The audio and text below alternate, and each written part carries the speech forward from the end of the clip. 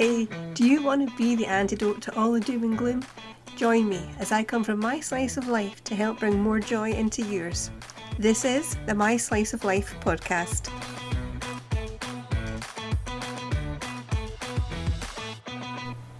Hello and welcome to season 2 of the My Slice of Life podcast. The place to be if you want to be the antidote to all the doom and gloom that's going on around us. This season I promised I would have a topic, and I do. Season 2. We are bringing the joy back into being prepared. Now I just want to clarify something real quick before we go on. I was listening to one of the podcasts that I always listen to, which is Homemaker Chic, with Angela Reid and Shay Elliott, and they were talking about this word joy that's been, I use it, but they were using it in a slightly different way and describing the difference between there's a difference between happiness and joy, and they use it in quite a biblical sense, and that's not where I'm going here. I just want to help people have a little more happiness in their life. That's all I'm aiming for, and I think that's what we can do. So, having said that, I do like their podcast too.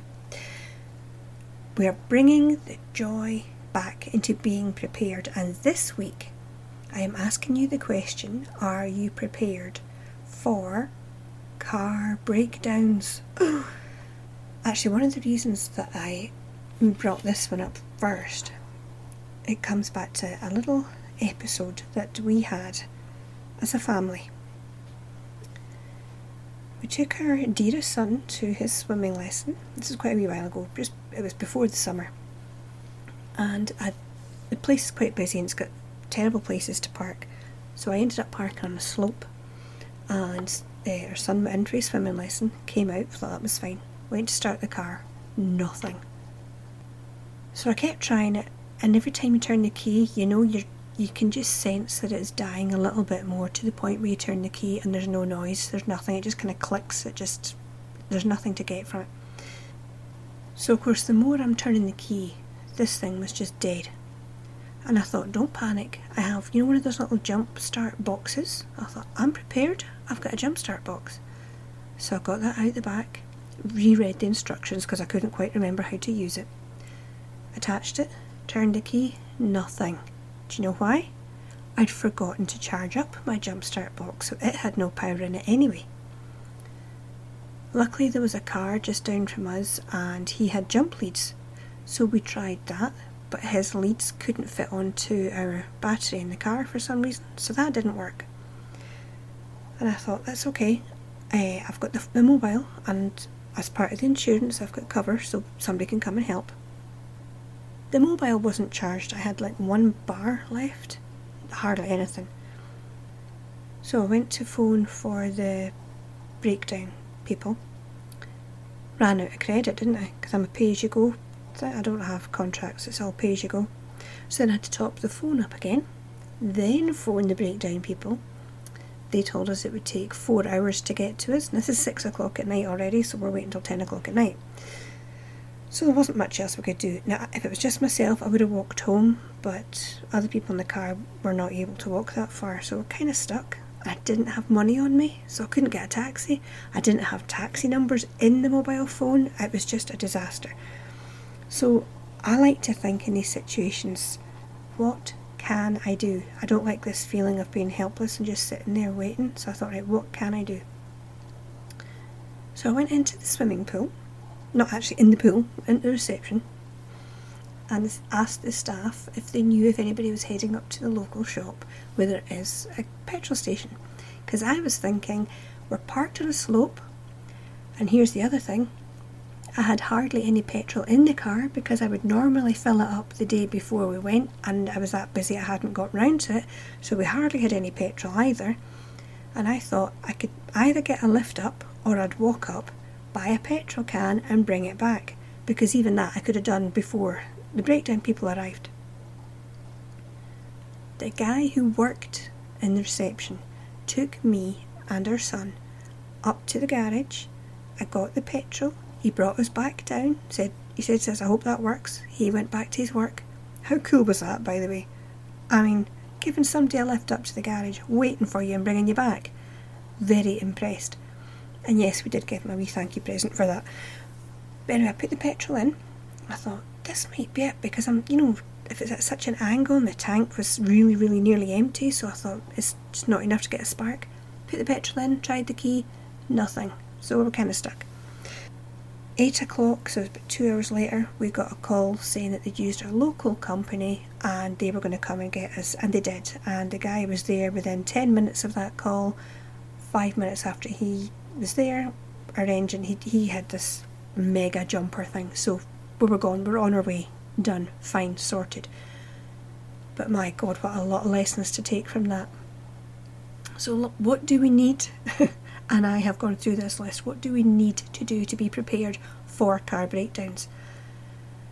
Number one, can I just say, if you don't have some sort of jump start machine, get one and make sure it's charged. That's got to be the big thing. Jumper cables are fine, but you need another car there, and they have to be able to fit, like a universal fit thing.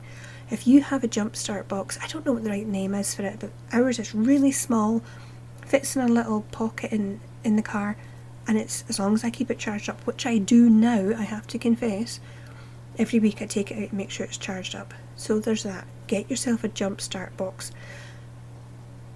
Next, we all have mobiles.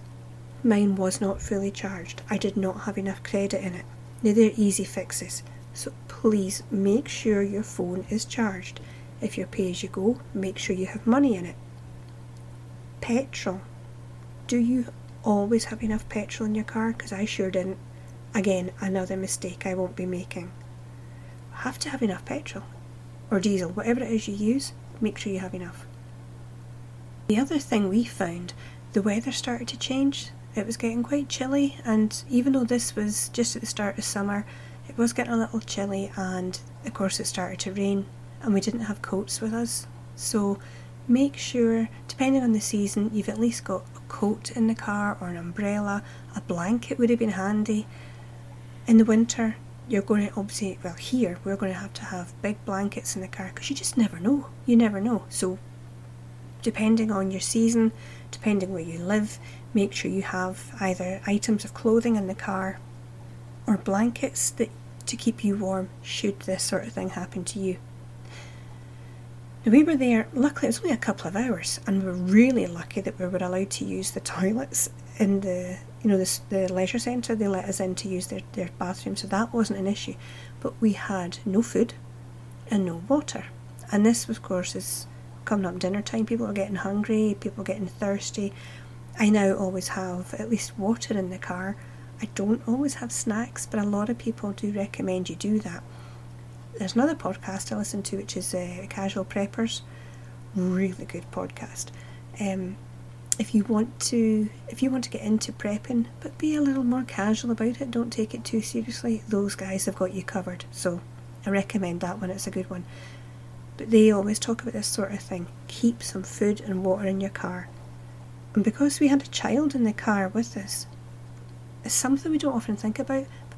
Is it worth having a pack of cards, maybe a couple of books to read, pen and paper, just something so that if you're stuck, you've got some form of entertainment there for you? We didn't have anything, and of course, I'm bored. How long are they going to be? So that was another thing that I hadn't thought of. And now that I'm talking about it, I still haven't fixed. There's still nothing in the car for that. So a wee rundown. If you want to be prepared, if you want your car prepared, do your checks on your car. Make sure your tyres are okay. Make sure you have enough oil. Make sure you have enough petrol or diesel, some fuel, whatever you use. Make sure your mobile is charged and has credit. And the other thing, and I think as well, I didn't even have the numbers on the phone. I had them in a bit of paper in my purse. So if you have breakdown cover, make sure you have the number in your phone and any other numbers you need. Even numbers for taxis. I didn't have any taxi numbers in the phone. I do now. So think of all these things. What little things you can do now so that if this happens to you, you can get yourself out of there, you can fix the problem, solve your situation. Water, food, clothing, Do you have a raincoat in the car? Do you have blankets in the car? Jump, starter, box. Some way to get that thing jumping again. Is your spare tyre there and in good working order? Do you know how to change a tyre? Gotta be honest, I still don't really know how. I've got a rough idea, but would I be able to do it? I don't know. There's all these things to think about. And the entertainment. Have something in the car, so if you're stuck and stranded, you're not bored as well. So there's a few ideas to get you started. Like I say, another thing, go and have a listen to the Casual Preppers podcast. They cover all sorts of situations as well. So that is how we are going to bring the joy back into being prepared for car breakdowns. Join me again next week, where we will be being prepared for something else. I'm not going to tell you what, you'll have to tune back in. But until then, you take care of yourself.